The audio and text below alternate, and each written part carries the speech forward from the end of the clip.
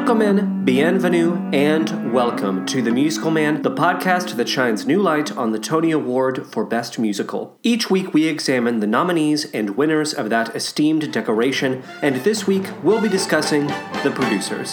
Haben Sie gehört, das deutsche Band? Mit der Bang, mit der Boom, mit der Bing Bang, Bing Bang Boom. Haben Sie gehört, das deutsche Band? Mit der Bang, mit der Boom, mit der Bing Bang, Bing Bang Boom. Russian folk songs and French ooh-la-la.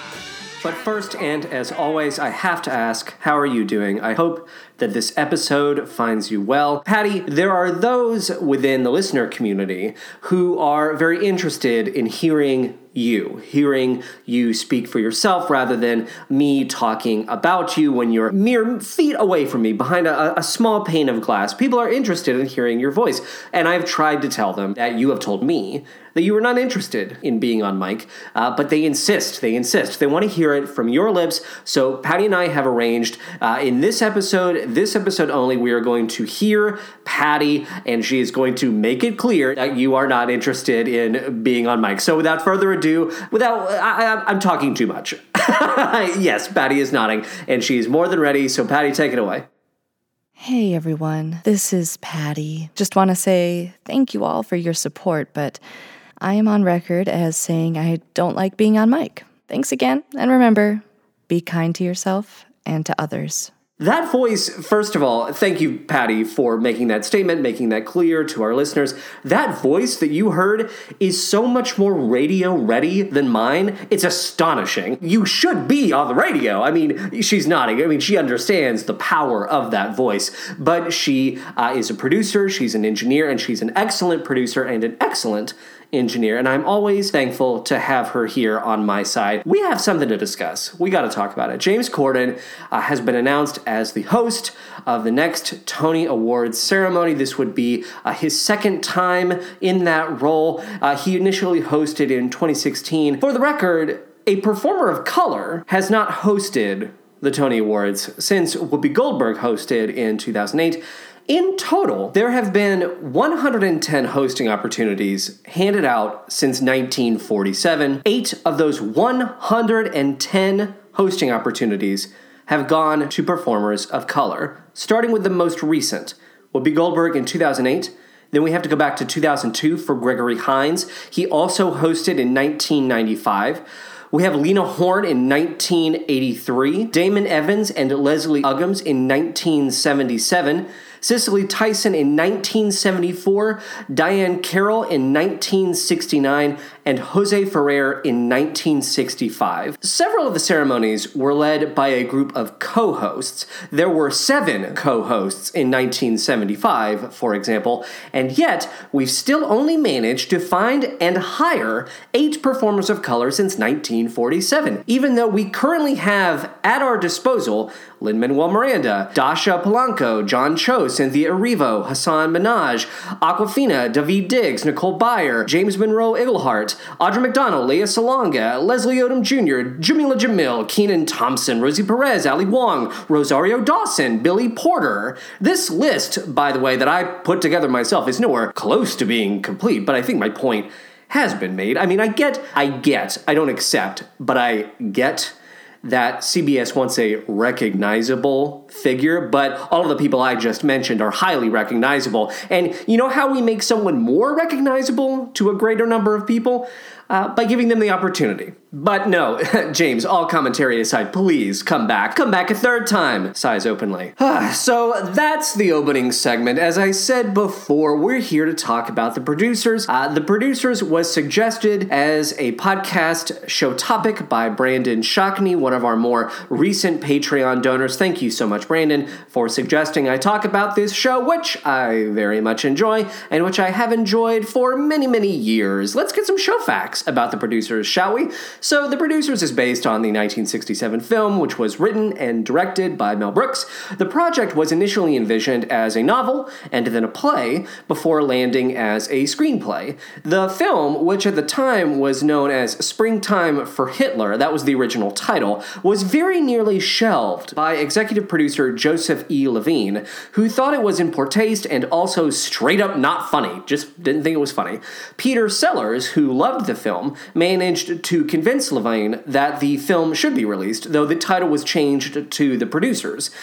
Brooks estimated that he received a letter from, quote, every rabbi in New York after the film was released, and he personally responded to all of these letters to make his intentions clear. Quote, you can't get on a soapbox with Hitler. You've got to ridicule him. The musical version of The Producers won the Tony Award for Best Musical in 2001. It opened on Broadway on April 19th, 2001 at the St. James Theater and ran for 2,502 performances. Hot damn!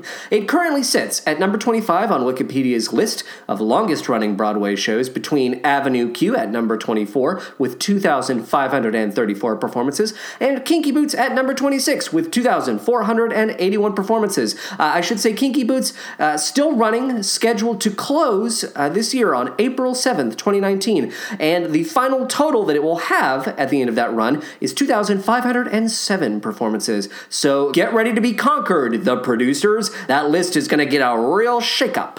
I like it when the list gets a shakeup. I like when things move around.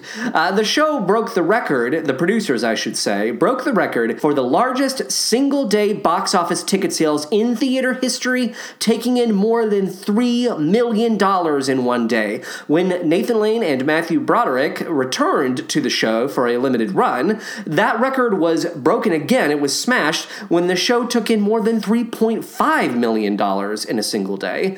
The book of The Producers was written by Mel Brooks and Thomas Meehan. The music and lyrics were by Mel Brooks. When Mel Brooks wrote the handful of songs that were featured in the original 60s film, he hummed the melodies into a tape recorder and had someone else transcribe the music. This is due to the fact that Brooks cannot read music, which is something that we have in common, Mel Brooks. I cannot read music either. Brooks employed the same technique when writing the music for the stage adaptation of The Producers, with Glenn Kelly acting as the musical arranger and supervisor. So they sort of worked in tandem with each other to make this score a reality. Writing for the stage adaptation of The Producers was not Brooks's first encounter with Broadway, I should say. He did a rewrite of Shinbone Alley's book in 1957 and wrote the book for All American in 1962. Both musicals were unfortunately flops, but, third time's the charm, as they say.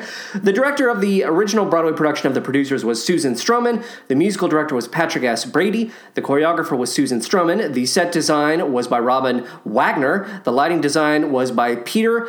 Oh, goodness gracious. Oh, Peter, I do apologize in advance. You're my victim this week. Peter Kazarowski.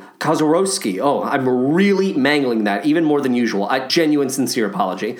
Costume design by William Ivy Long, and the original cast included Nathan Lane, Matthew Broderick, who, accidentally killed two women in a car crash while driving on the wrong side of the road in Northern Ireland in 1987, but it's not a big deal. He doesn't remember it happening, doesn't have a single memory of it. It was like raining or something that day, roads get slick, people die. I mean, he agreed to meet the son of the woman that he killed, but then apparently he didn't follow up on that promise, so they never actually met. But whatever, the man's busy. Matthew Broderick is very busy. I mean, he was probably making Good Boy at the time. Good Boy, one of his credits on IMDb. No need to ask any more questions. The original cast also included Gary Beach, Roger Bart, Katie Huffman, and Brad Oscar. Quick note about Roger Bart. Who doesn't love Roger Bart? Moving on. Replacements for the role of Max Bialystock, I found this very interesting, included Tony Danza, no thank you, and Richard Kind. Yes, please, thank you, kindly. Replacements for the role of Leo Bloom included Hunter Foster of Urinetown fame, yes, please, and Roger Bart. So, yes, Roger Bart got to graduate into the role of Leo Bloom, so yes, please. There's a commercial available on YouTube that features him in the role of Leo.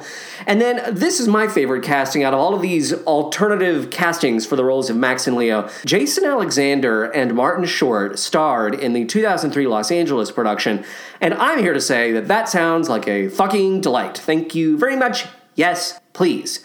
aside from the fact that the producers won the award for Best Musical, it won Best Book of a Musical, Mel Brooks and Thomas Meehan, Best Original Score, Mel Brooks, Best Actor in a Musical, Nathan Lane.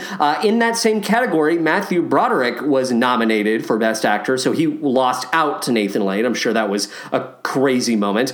The show also won Best Featured Actor in a Musical, Gary Beach. It was nominated for Best Featured Actor in a Musical, Roger Bart. So again, two guys within the same category competing against each other. Oh my God, so 3. This is insane. I should have understood how crazy this was. 3 Best Featured Actor nominees. So the winner wound up being Gary Beach, but the other nominees in that category were Roger Bart, as I just said, and then also Brad Oscar. That's just crazy.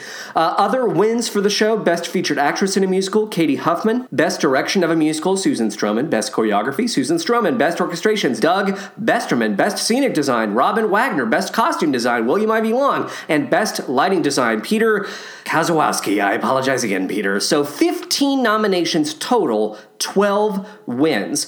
The Producers is one of the few musicals to win in every category for which it was nominated, which is astounding. Let's talk about Tony records. We talked about some box office records earlier, but so the Producers broke a lot of Tony records, broke them up real good. To be clear, the records I'm about to detail all fall under the category of Broadway musicals, just the musical banner, as Broadway plays have their own separate history of Tony records and who beat who and this, that, and the other. By taking home 12 awards, the Producers broke a record previously held by Hello Dolly, which won 10 awards in 1964. The win record has not been beaten to this day, so the Producers still holds the record for the most awards taken home, though Hamilton did come very close in 2016 when it took home 11 awards.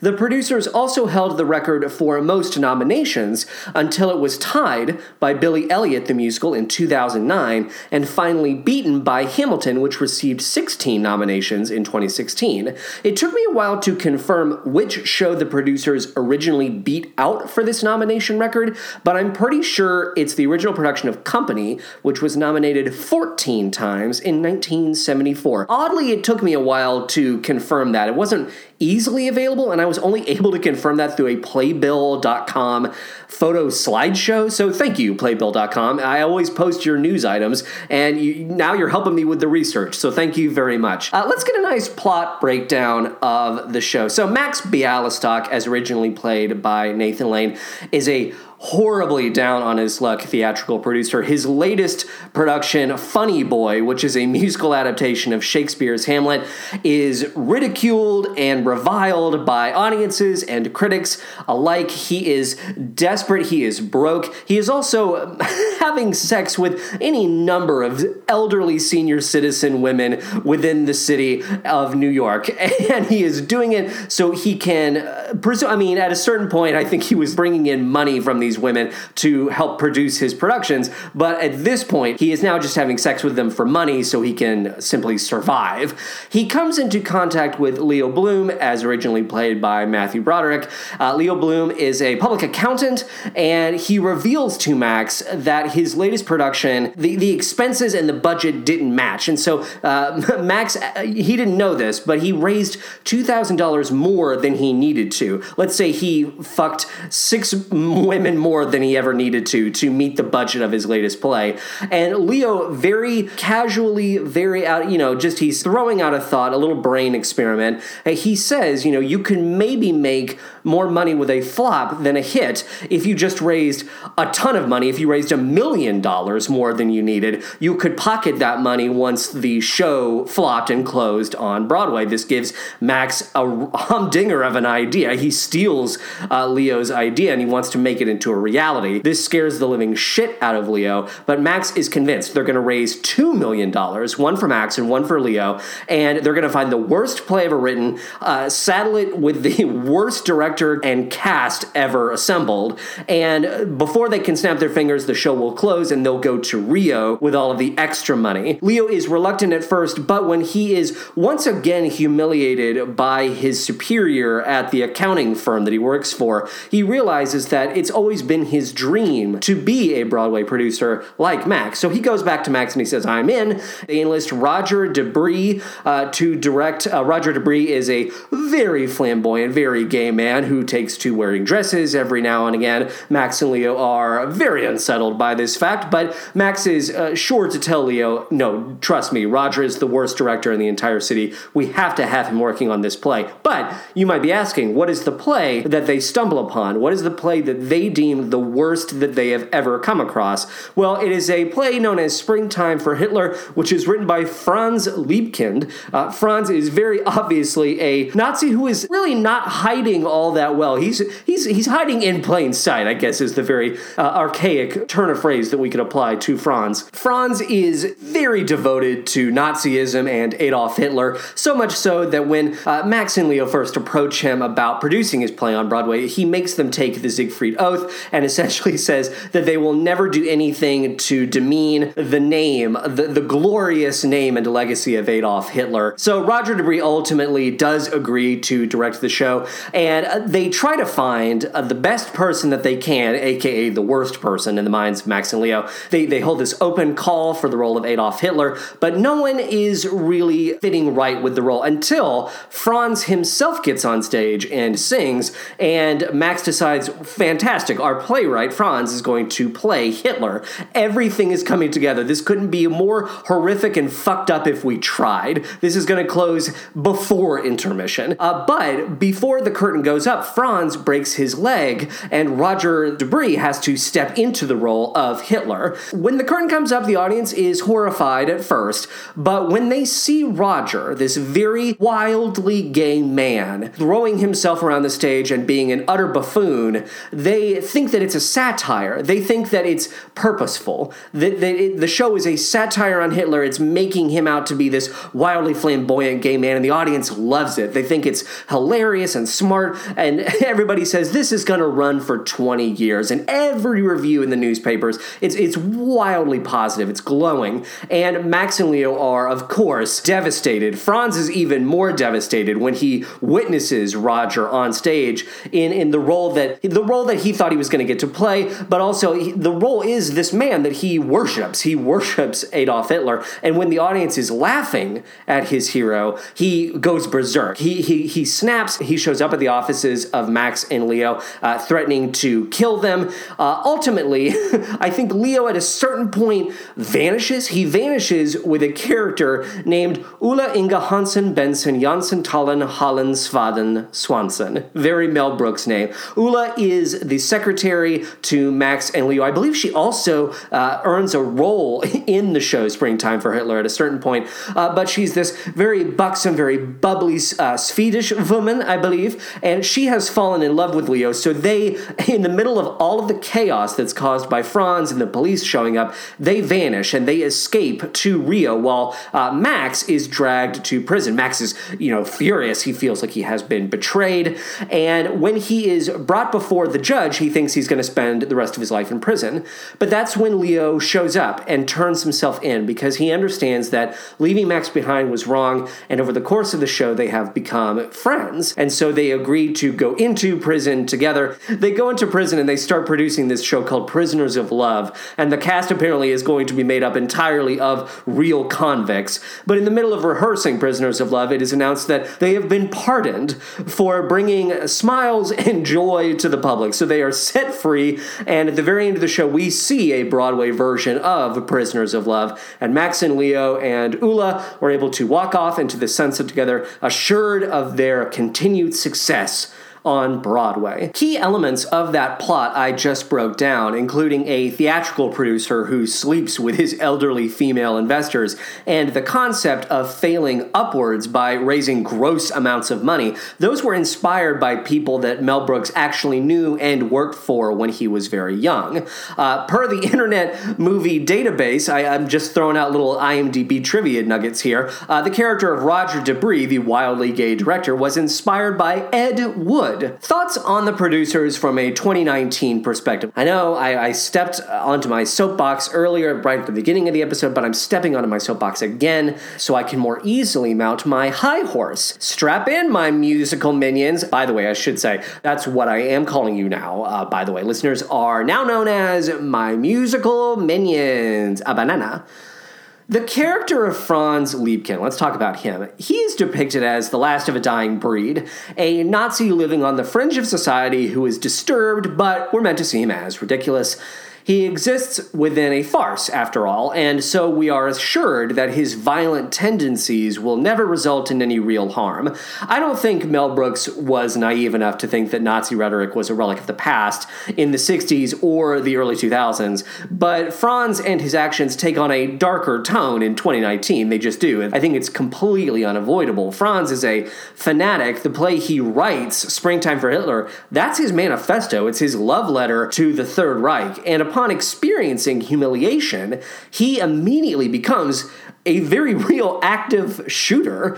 I'm all for escapist entertainment, I am, but I can't not make these connections, you know? Let's also discuss how Franz is humiliated. I went into this earlier, but the only reason Springtime for Hitler becomes a hit within the world of the producers is because its director, Roger De Brie, goes on in the role of Hitler. Roger's wild effeminacy defangs Hitler and makes it seem as if the work was meant to be a satire rather than a love letter. By contrast, the original film made a mockery of Hitler by turning him into a beatnik. A beatnik. That's what makes Franz so furious in the original film. This was fine for Brooks in 1967, but by 2001, he was choosing to rob Hitler of his power by making him gay. What do we take from that revision? Well, we know the Third Reich was fueled not only by anti-Semitism, but homophobia. By making Hitler gay, is that simply a matter of turning him into that which he hated? Mel Brooks has been quoted as saying, this is in addition to what I mentioned earlier, quote, "The only real way I could get even with Hitler and company was to bring them down with laughter."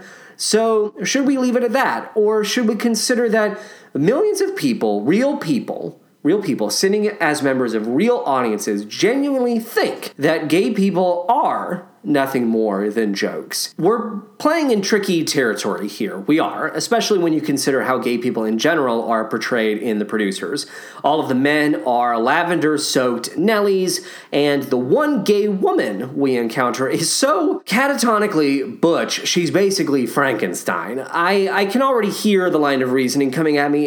Jonathan, it's a farce. Everyone depicted on stage is a buffoon, not just the gay characters. It's a chance to laugh at the stereotypes that have so long defined us as a society, not legitimize them. That's a creaky, it's somewhat reasonable, but it's a creaky thesis at the same time. If that is actually the thesis of the show, if we're going along that line of thinking, I'm not convinced it's communicated well enough.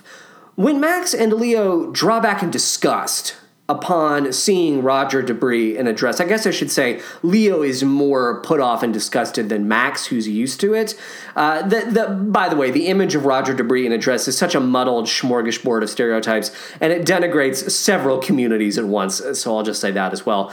Who is your uncle laughing at when he sees Leo drawing back in disgust? Your uncle from Indiana. Let's just get in his mind.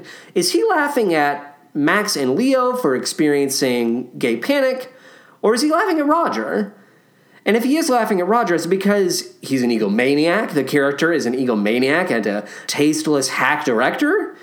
Or is it simply because he's a gay dude in a dress? And if it did come down to a gay dude in a dress, and you tried to have a conversation with your uncle about that, would your uncle from Indiana brush you off and say, come on, it's just a comedy. Lighten up, snowflake. A great deal of the criticism expressed by minority communities is dismissed by people who claim they're being too sensitive, they're taking something too seriously. And sometimes, the people who say those things, occasionally, those people turn out to be Nazis. I don't necessarily think we should go back. This is the part of the show where I say, I don't necessarily think. But it has to be said, I don't think we need to go back and give the producers this aggressive makeover from the ground up. But we should be able to re-examine it, right? Even if it is just a goofy comedy.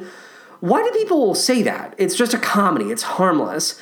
You can't have it both ways. You can't espouse the earth-shaking power of comedy You know, the ability of comedy to tear down systems and make fools of our greatest enemies and our greatest dictators. Comedy has power. It is a weapon. It's a weapon. It's the best form of free speech. You can't say that and in the same breath say, oh, it's harmless. It's harmless. It's silly times. It's silly times when someone starts criticizing the comedy you enjoy. P.S. You also can't come at me with, a lot of gay people thought it was funny and still think it's funny, so it's fine.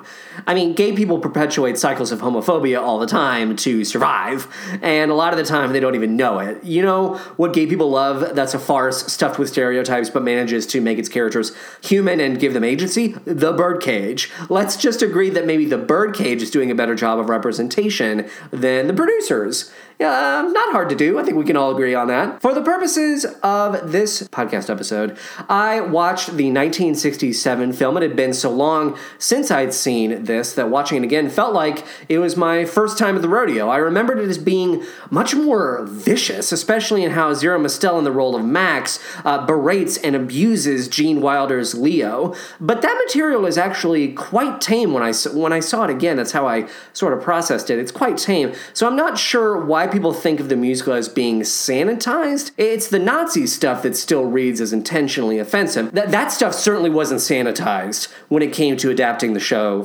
adapting the movie for the stage. So I'm not really sure where that criticism is coming from. I also listened to, of course, the 2001 original Broadway cast album. This album was on heavy rotation when I was in college. So that would be, to date and age myself, 2004 through 2008.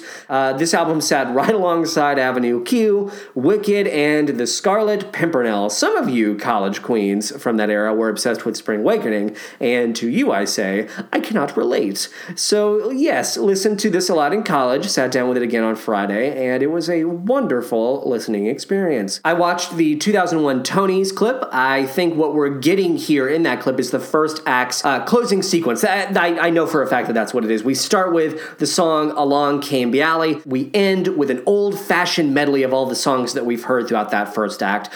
For my money, I would have preferred to see Lane and Broderick on stage more. I would have preferred to maybe see them perform the song We Can Do It, as they only flit in and out of this performance. Broderick barely has to do anything, and you can tell he's barely interested in getting that accomplished. So he seems a little checked out, is what I'm trying to say. And then finally, in regards to the 2005 film adaptation of the musical, which was also directed by Susan Stroman, it's her only film credit. The film made $19 million domestically and $38 million globally on a production budget of $45 million. I considered dipping back into this film, watching it again, but I've seen it, I think, at least 2, if not 3 times already, so I feel like my frame of reference for it is fresh. The movie is fine. It just in no way replicates the energy you'd feel with a live theater audience. I'll go a little bit into how it's filmed as we move through the song deconstruction. Oh, and what a coincidence, it's time for the song deconstruction. Yay! I don't think I understood that this show has a full, nearly 4-minute long overture, which I love.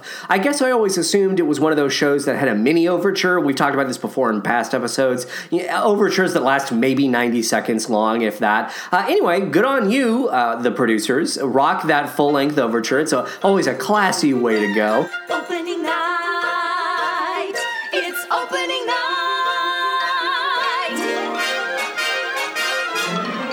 It's Max Bialystok's latest show. Will it flop or will it go? The cast is taking its final bow. Here comes the audience now. The doors are open, they're on their way. Let's hear what they have to say. He's done it again. He's done it again. Max Bialystok has done it again. We can't believe it. You can't conceive it. How'd he achieve it? It's the worst show in town. The song opening night, this does a great job of setting the tone and defining the style of humor we'll be getting from Mel Brooks throughout the evening. It's going to be jaunty, it's going to be raucous, it's going to be sarcastic, it's going to be straight up bonkaroo tomfoolery. For whatever reason, I have a lot of affection and I feel very nostalgic when I hear the two women who open this track open the show when they're singing about opening night. It's opening night. It's Max Bialystok's latest show. Will it flop or will it go? I love those two ladies. I really like hearing those first lines from them. Opening night is just a great way to open the show in general. There'll be gala opening nights again. You'll see my name in lights again. I'll go from dark to bright again. My spirit's high as kites again. I'll never suffer slights again. I'll taste those sweet delights again. No plethora of flights again. No blossoming of blights again. No frantic fits or frights again. Fame is in my sights again. I'll take those fancy flights again. I'm gonna scale the heights again. Bialystok will never drop. Bialystok will never stop. Bialystok will be on top again. I'll be on top again. Hey! So when Nathan Lane and Matthew Broderick first left the cast of The Producers, the show saw a steep drop-off in ticket sales, which precipitated their return for the limited run I mentioned earlier. If you ask me, it's Nathan Lane that makes the show, and not Broderick. I think Lane is the reason why people were coming to the show, coming back again and again, and it's because Lane owns the role of Max. It is certifiably his through the end of time. He kicks this introductory number, The King of Broadway, into the stratosphere, making every line work simply via his perfect style of delivery. It's just some of the lines that I always enjoy. There was a time when I was young and gay, but straight. You've heard of theater in the round, I invented theater in the square. Nobody had a good seat. Who do you have to fuck to get a break in this town? Excellent F-bomb. Excellent use of the F word, just dropped right in there. Love it. It gets a big laugh. There's a clip of him doing it, I think, during the original Chicago tryout, and the audience just roars when he says that line. It's great. So Nathan Lane's, he's got this delivery style that's one part snagglepuss exasperation mixed with cobra-like anger. He snips and he snipes at you just when you least expect it. He comes for you. It gets me every time, and I wouldn't fault an actor for straight up copying the line readings like I was doing.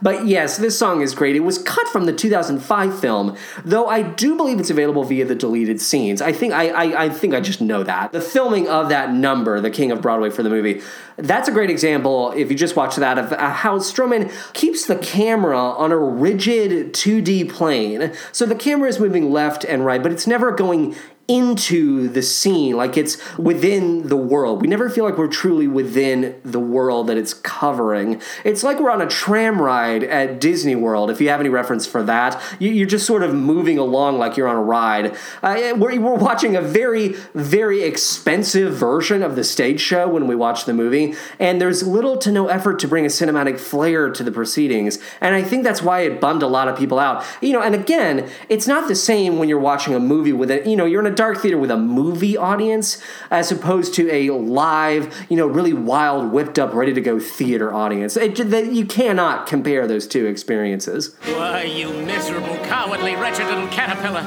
Don't you ever want to become a butterfly?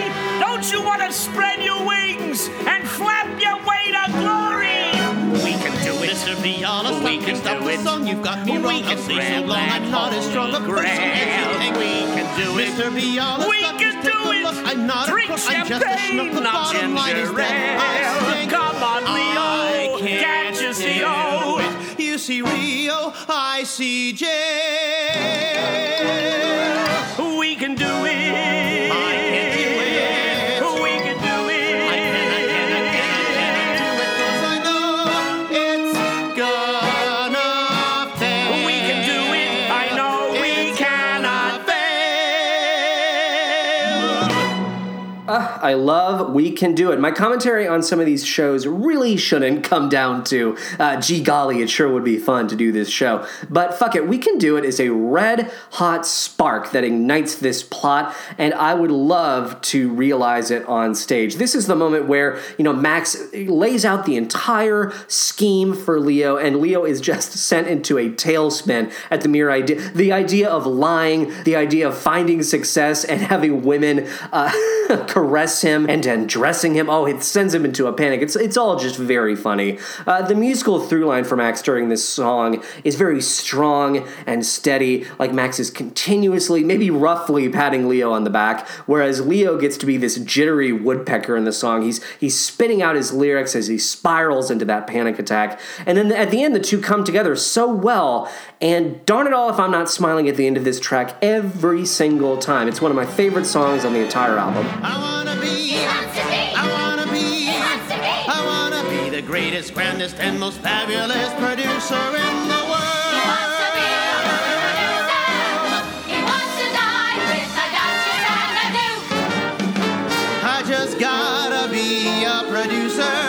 Drink champagne until I puke. Drink champagne till he I wanna be a producer. Show the world just what I got. I'm gonna put on shows that will enthrall 'em. Read my name in Winchell's column. I wanna be a producer.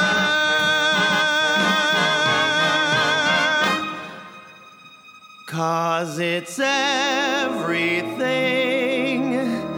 I'm not. Unhappy.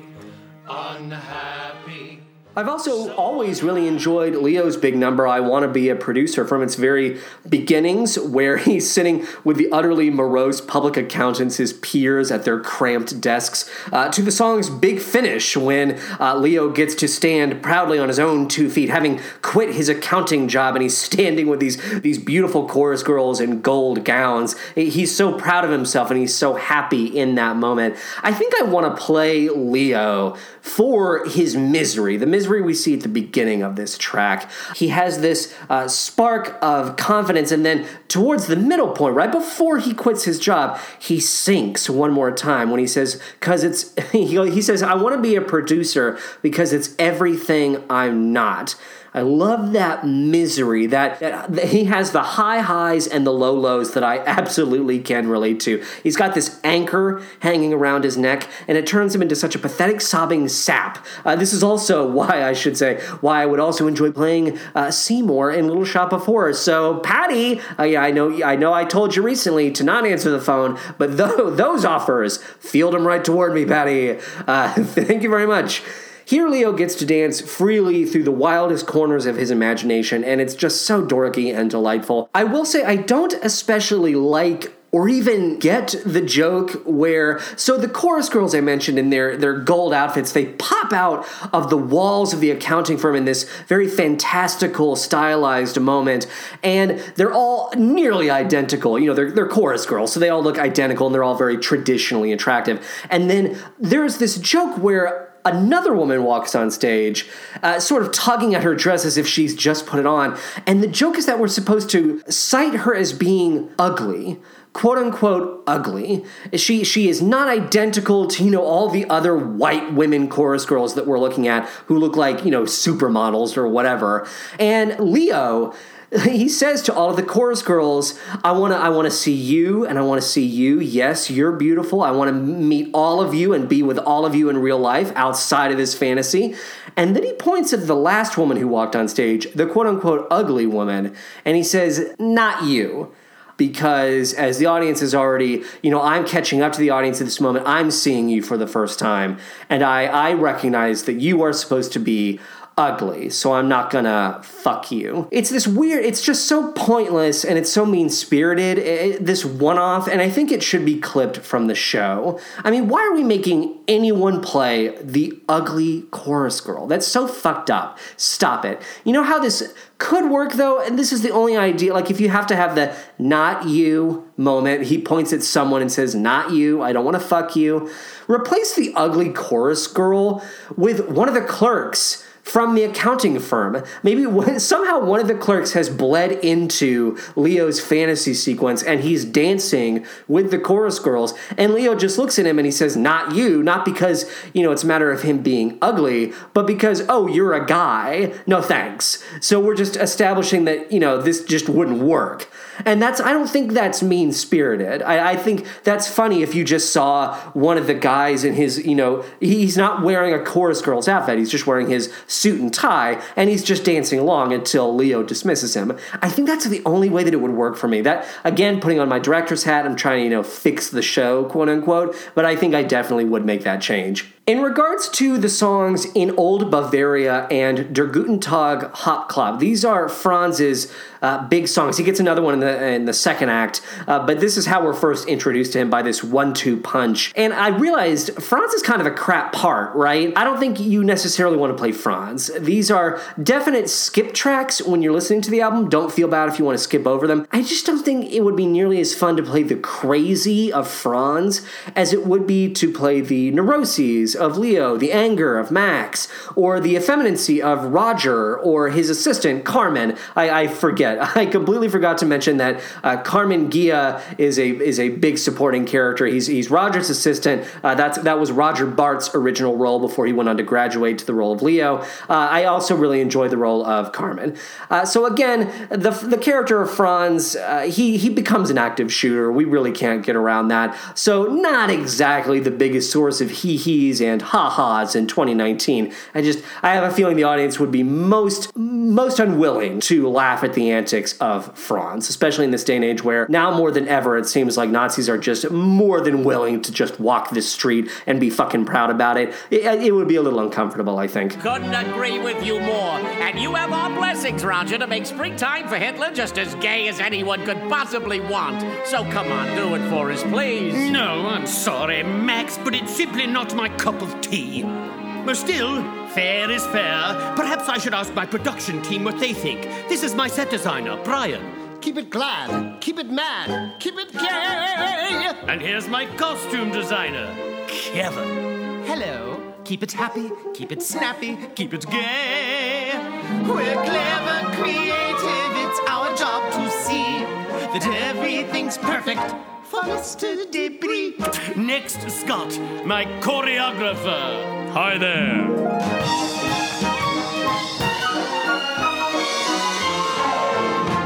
And finally, last and least, my lighting designer, Shirley Mockowitz.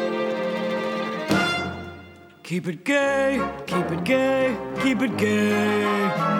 Okay, so let's talk about the song Keep It Gay, shall we? I think there will always be a part of me that casts side-eye at a number like this, but I can't pretend as if it's not this excellent, frothy milkshake concoction. It's so buzzy and bubbly and fun. If I were to be offered the role of either Roger or Carmen, and I am offer only, I should say that, Patty, when you're getting those calls, I would accept said offer. I would, even though these characters are, ageless.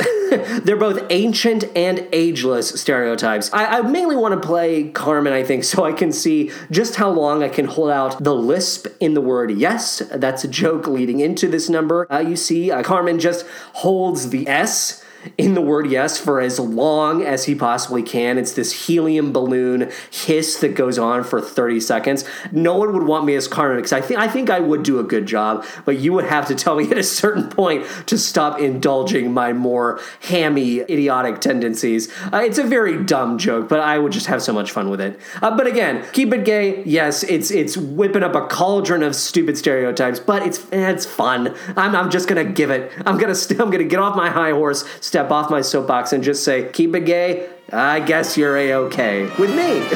Then you got it, show it, put your hidden treasures on display. Violinists love to play an E-string, but audiences really love a G-string.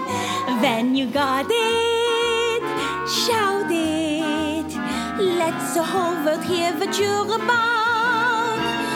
Clothes may make a man, all a girl needs is a tan. Then you got it, let it hang out. remember when Ula danced? Yeah. Ula dance again!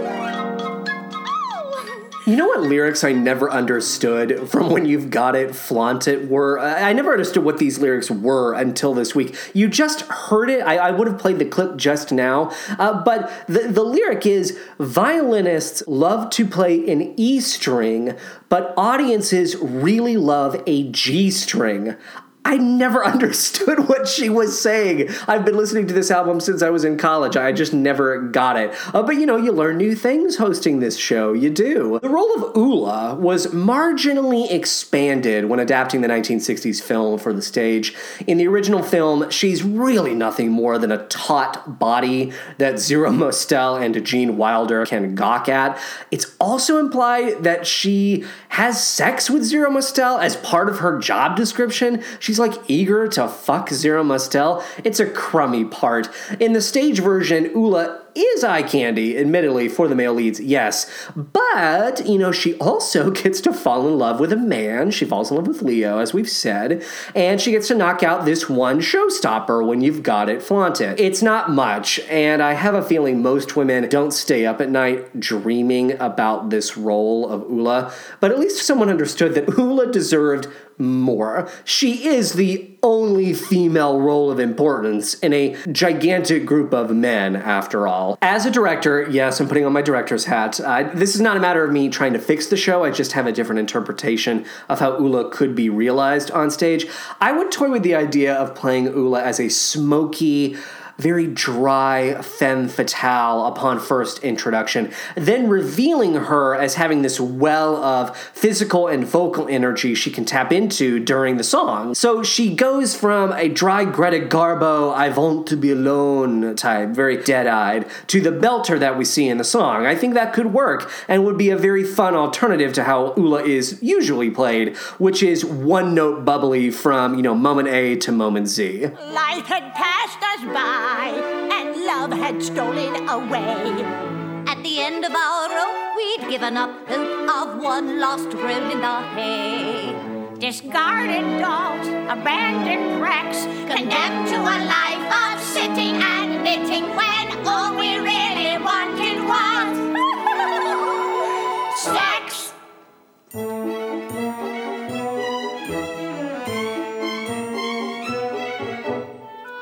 Did you bring the checky, my little turtle dove? Yes, but first, Bialy, can we please play one dirty little game? Here in broad daylight? It'll just be a quickie. Okay, what? Let's play the distracted tourist and the ever-watchful orangutan. Are you trying to kill me? Please, I'm exhausted. Let's play one game where there's absolutely no sex. What? How about the Jewish princess and her husband? Along Came Bialy is the aforementioned focal point from the Tonys medley. I suppose if you think old women doing trampoline jumps is funny, then your night at the theater is gonna really pop during this number. I admit I do kind of like the tap sequence as realized by the walkers. All of the old women have walkers. Cha-cha-cha-cha. Then they have this whole fake tap number going on, which is very silly and fun. But on the whole, the song Along Came Bialy, it does feel like padding until we get to that first act finale in that medley.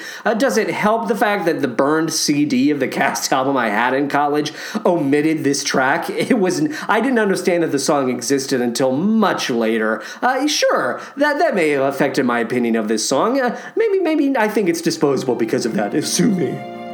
That face, that lovable face, it melts my Swedish heart. I'm certain if I fall in love, I'm lost without a trace. But it's worth it for that face. Act Act 2 opens with That Face, which is a song that is sung between Leo and Ula as they very quickly fall in love. I would say if you're pinching off a nasty, itchy turtle head in the bathroom during intermission, maybe don't hurry back in fear of missing this number, which is fine, but it is just eminently skippable. It's an odd bit also of genuine romantic sentiment in what is otherwise an aggressively screwball comedy, yet I can never tell if we're supposed to really care about Ula and Leo getting together. Was this love story inserted because it was deemed vital? Or because audiences expect some kind of romantic angle, or we expect them to expect that angle? Again, I'm glad Ula gets to be a human being instead of this sentient pair of breasts like she was in the film, but I find it curious how the straight characters get to experience true love, while the gays are shown to be kind of smear-faced and miserable. Can gays love like the straights? Are their love stories worthy of unironic stage time? The world may never know. If you don't mind, I'm going to skip over Haben Sie gehört das Deutsche Band so we can talk about You Never Say Good Luck on opening night. I don't classify this as a skippable song. I classify this as this should have been cut before the show made it to Broadway. Between this and Along Came the Alley, I would actually argue that the show has a bit too much music for its own good. Just a bit too much for its own good. The show doesn't need to be 2 hours long, everybody. That's all I'm going to say. Let's move on to Springtime for Hitler. Heil myself, heil to me. I'm the kraut who's out to change our history. Heil myself, raise your hand. There's no greater dictator in the land. Everything I do for you. If you're looking for a war, here's World War II. Heil myself, raise your beer.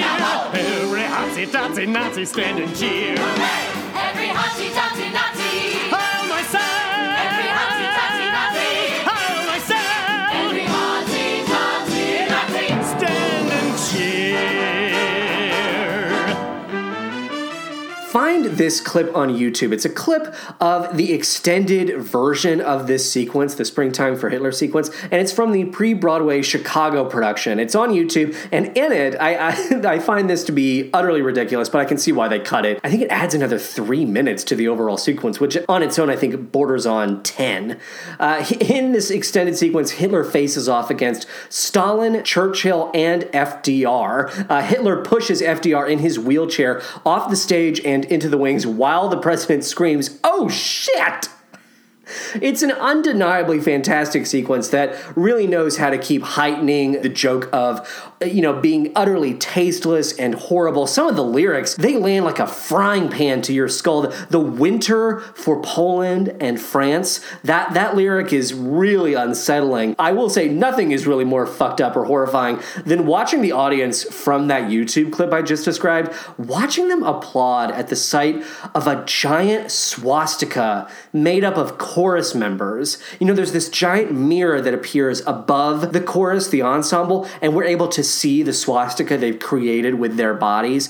The audience in that YouTube clip goes absolutely bonkers. It's an image pulled directly from the original film from the 60s, but I'll never get over people going nuts over a giant swastika. It's so weird and uncanny. You kind of feel like you're on another planet. Mel Brooks, I gotta hand it to you. You successfully made me uncomfortable. I don't know if I should be saying thank you, but you did it. You were successful. Good for you. How could this happen?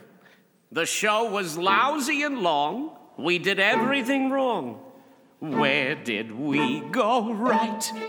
Christmas came early to Broadway this year, and guess who they stuffed in our stocking? Adolf Hitler. It was so crass and so crude, even Goebbels would have booed. Where did we go right? Last night, a star was born on Broadway. The lovely Miss Ulla Inga Hansen Benson Janssen Tolan Holland Spaden Swanson.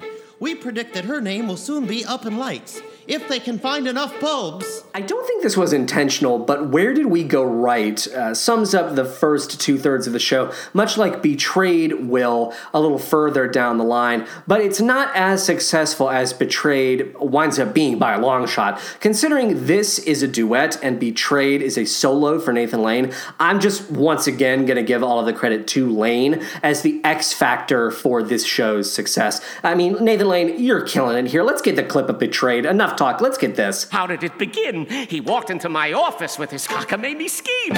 You can make more money with a flop than with a hit. We can do it.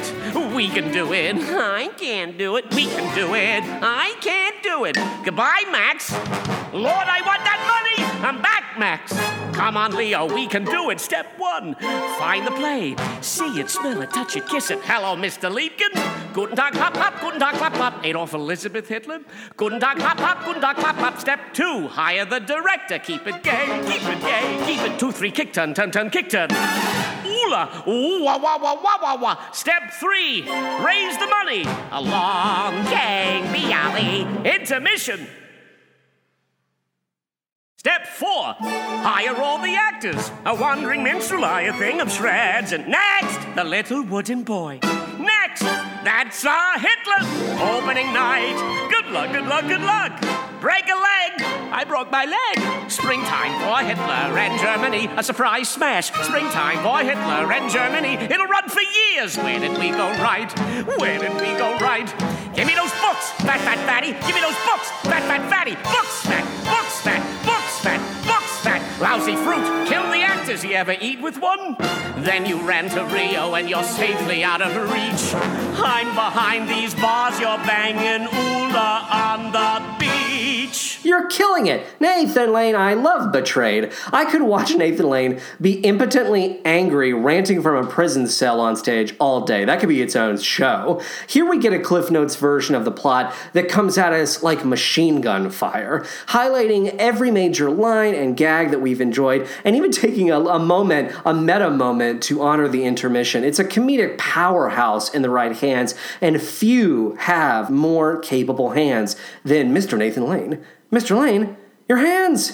Leo, I never realized. You're a good singer. Thank you, Max. I sang it for you. I sang it because I'm your friend. You are? Gee, I've had a lot of relationships, but you couldn't call any of them friend. But come to think of it, no one ever really knew me till him. Everyone was always out to screw me till him. Never met a man I ever trusted. Always dealt with shysters in the past. Now I'm well adjusted, 'cause I've got a friend at last. Don't help me. Till Him is the only other moment beyond that face where the characters actually try to connect with each other in a way that's not snarky. It's actually meant to be, I feel, very warm and human. And I like how quiet this is, the quiet, warm nature of Till Him, and how it's a love letter to, I have to assume this is purposeful, it seems like a love letter to It Only Takes a Moment from Hello, Dolly. Both songs take place in a courtroom, both move the ensemble to a rapturous choral outcry. I just think it's a really nice, classy homage. So I gotta tip my hat to you again, Mr. Brooks. That's real nice. Gotta sing, sing. Gotta sing, sing. Okay, boys, break's over. Let's take it from the top. This is good. Hey, Bloom, put me down for 10 grand. Prisoners of love, blue skies above, can't keep our hearts in jail. Tempo, fellas, pick up the tempo. Prisoners of love, That's it. our turn. Prisoners Prisoners of Love and Leo and Max, I mean, come on, what a cute as buttons, catchy as fuck send-off. This is connected to this weird criticism I've read about how the musical is sanitized, it's happier, and I think people talk about the ending. That's what they talk about. They talk about how the stage version has a happier ending than that of the film, but I didn't really notice any major differences in tone. I mean, if you count Max and Leo being pardoned in the stage version and going free as a happier ending, I mean, sure, I guess that makes sense. That doesn't happen in the film. I think they just remain in prison. But Max and Leo aren't miserable at the end of the film. They actually seem like they're doing quite fine. Look, why are we arguing? Stop yelling at me. That's the end of the song deconstruction portion, and now we are going to get a musical shout-out. That's right, a musical shout-out for Haley, our most recent Patreon donor. Haley, thank you from me, and now take it away. Musical shout-out. Activate. Now, let's see. Haley. It says, yes, Haley, not Hallie. There is a note here. Haley. So Haley is the most recent Patreon donor. How fascinating. Well, Haley, as I muse here in my potion shop, I must wonder and ask myself how to show our gratitude to this Haley. I suppose I could turn her into a chair.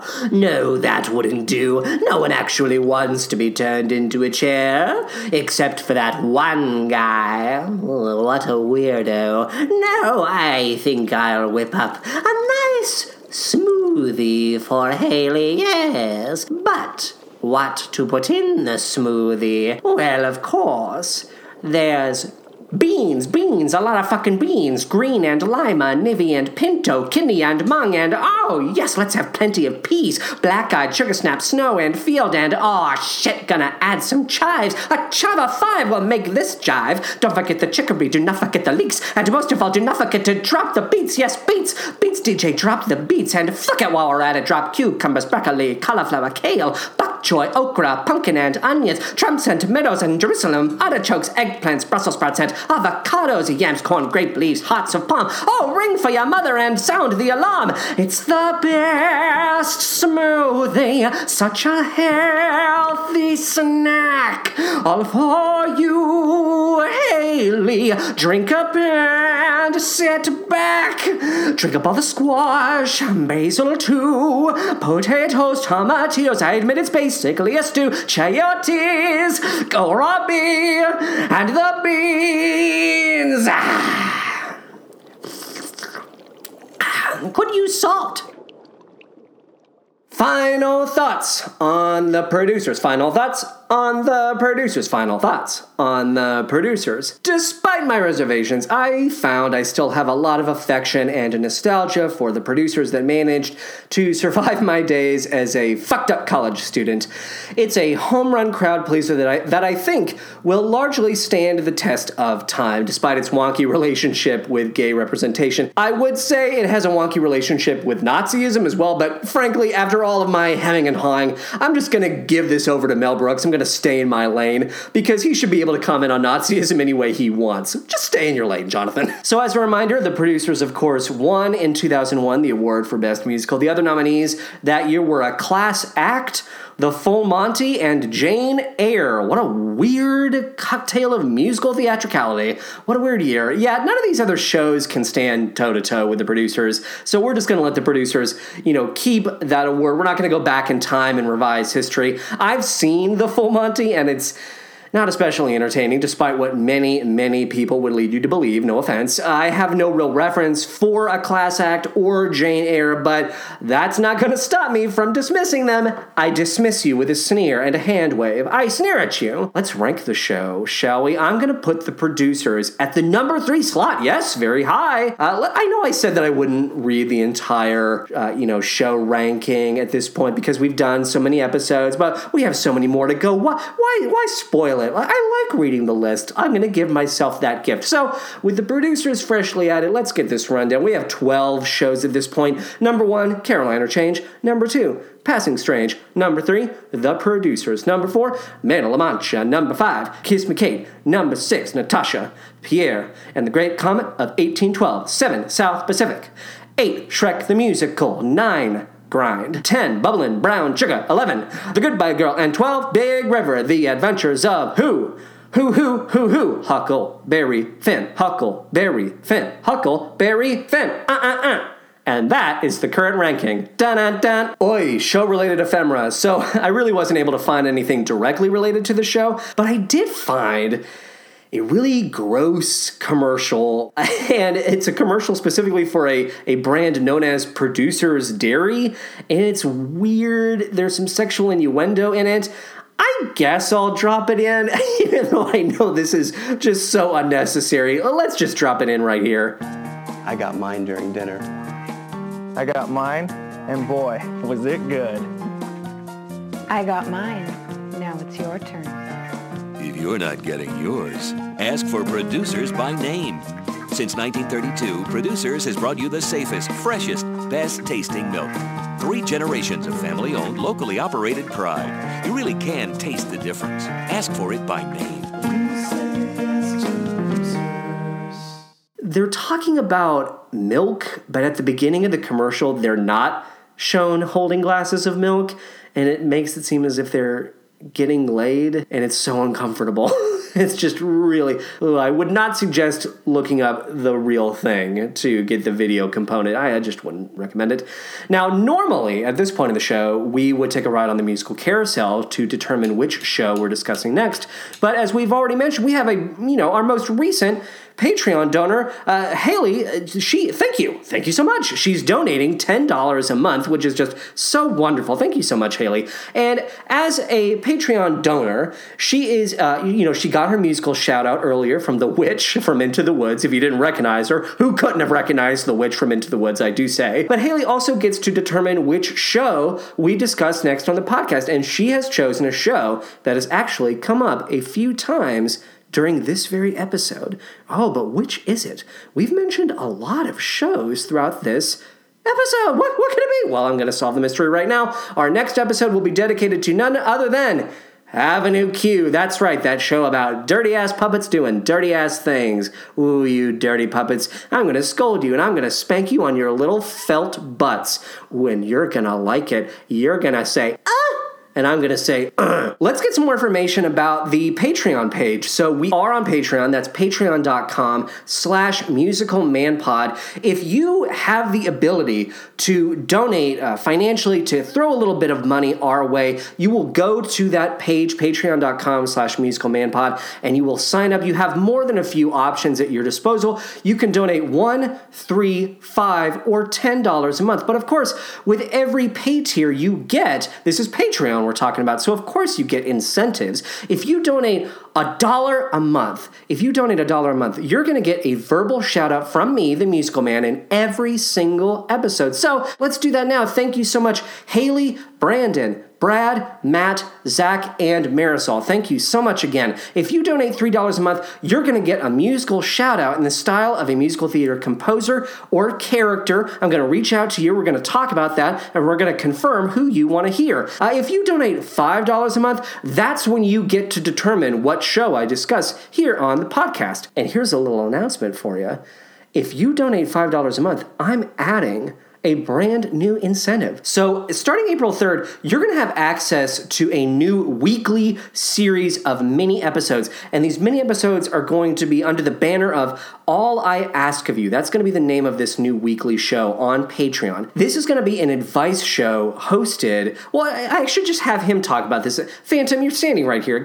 I know. You've been itching to get on a mic. Yes, that's true. Hello, it's me, the Phantom of the Opera. And who better to describe my show, All I Ask of You, than me, the Phantom of the Opera. As John so eloquently put it, it is an advice show, yes. I'm going to be fielding letters from the so-called villains of musical theater, and I'm going to be giving them advice on how they should be leading and living their lives. Oh, I'm getting a bit tongue-tied myself. Yes, so of course, I'm very excited to be starting this show. It's been a long time coming. I've been pestering here. I've been pestering this dear boy here, and Patty, of course, and now giving me this opportunity. I'm very grateful, and I hope that you donate $5 a month, because every Wednesday, starting Wednesday, April 3rd, you'll be able to hear this mellifluous voice. Mellifluous. And if you were, I'm getting off mic, I'm tired, John, save me. That was The Phantom, so you're going to be, if you're interested in hearing The Phantom every week, sign up, donate $5 a month, and you'll get access to that new show, All I Ask of You. And if you donate $10 a month, you're going to get monthly episodes. You're going to get monthly episodes in a series known as The Snub Club. These are full length. I should say the episodes of All I Ask of You are going to be about 5 to 10 minutes, but the Snub Club episodes, those are full length, over an hour, and that series is dedicated to Broadway musicals that were never nominated for the Tony Award for Best Musical. In February, we talked about Amelie, and the day that this episode comes out, we'll be dropping our second episode, which is dedicated to Merrily We Roll Along. While editing the audio for the Merrily We Roll Along episode, I realized that Tanya Pinkins, by the way, was a member of that show's original cast, and I completely forgot to point out how she would go on to play Caroline in Caroline or a Change. I need to get better at recognizing these names in general. The money that you donate to the show goes toward cast recordings, movie rentals, and it also helps to offset my Podbean costs. If we ever get to a point where we are seeing $100 in total monthly donations coming in, that will result in me producing another series known as The Movie Musical Man, in which I talk about movie adaptations of musicals we normally wouldn't encounter here in the regular feed. If you are listening to the show through iTunes and have already gone into the iTunes store and left a 5-star ranking and review, thank you so much. And if you have not done so and maybe are not able to afford to donate to the show financially, this is something that you can do to support the show that's completely free. So please take a moment, go into the iTunes store, search for us, 5-star ranking, 5-star review. We did, unfortunately, receive our first 1-star review this past week. I believe that was Friday morning that I had the misfortune of experiencing that right up top, and it kind of broke my heart and my brain for a little while. So if you want to make me feel better, please do the right thing. Spike Lee's Do the Right Thing. If you're streaming the show, that might be through Spotify or Stitcher or Podbean, Musical Podbean. I'm sorry, that's not it. musicalmanpod.podbean.com. We are on Twitter at musicalmanpod, and you can email me directly at musicalmanpod@gmail.com. Thank you so much to our listener Kelly for writing in with a complete deconstruction of the 2009 Tony Awards opening number. I should say, I saw her tweeting about that on her personal profile, and I asked her to send in a deconstruction of this, and it was such a delight. And it was such I'm telling you, look up the 2009 opening number. It is fucking bonkers and involves a blink and you'll miss it moment where Bret Michaels from the band Poison is fucking literally crushed by a rapidly descending set piece. It is just, it's a nightmare. There's so much going on. I mean, Kelly would agree. It deserves its own episode. That entire number deserves its own episode. Thank you to Alex Green for our beautiful logo and Zach Little for our music. And without further ado, I'm just going to say, I was going to say that it was time to wrap up the show, but of course I forgot about the all too scary doorbell. Well, I mean, you know what that sound means. The sound of the doorbell, yes, just when the fun is starting comes the time for parting. Oh well, we'll catch up some other time, specifically on the next episode of The Musical Man. So long, farewell, auf Wiedersehen, and good night.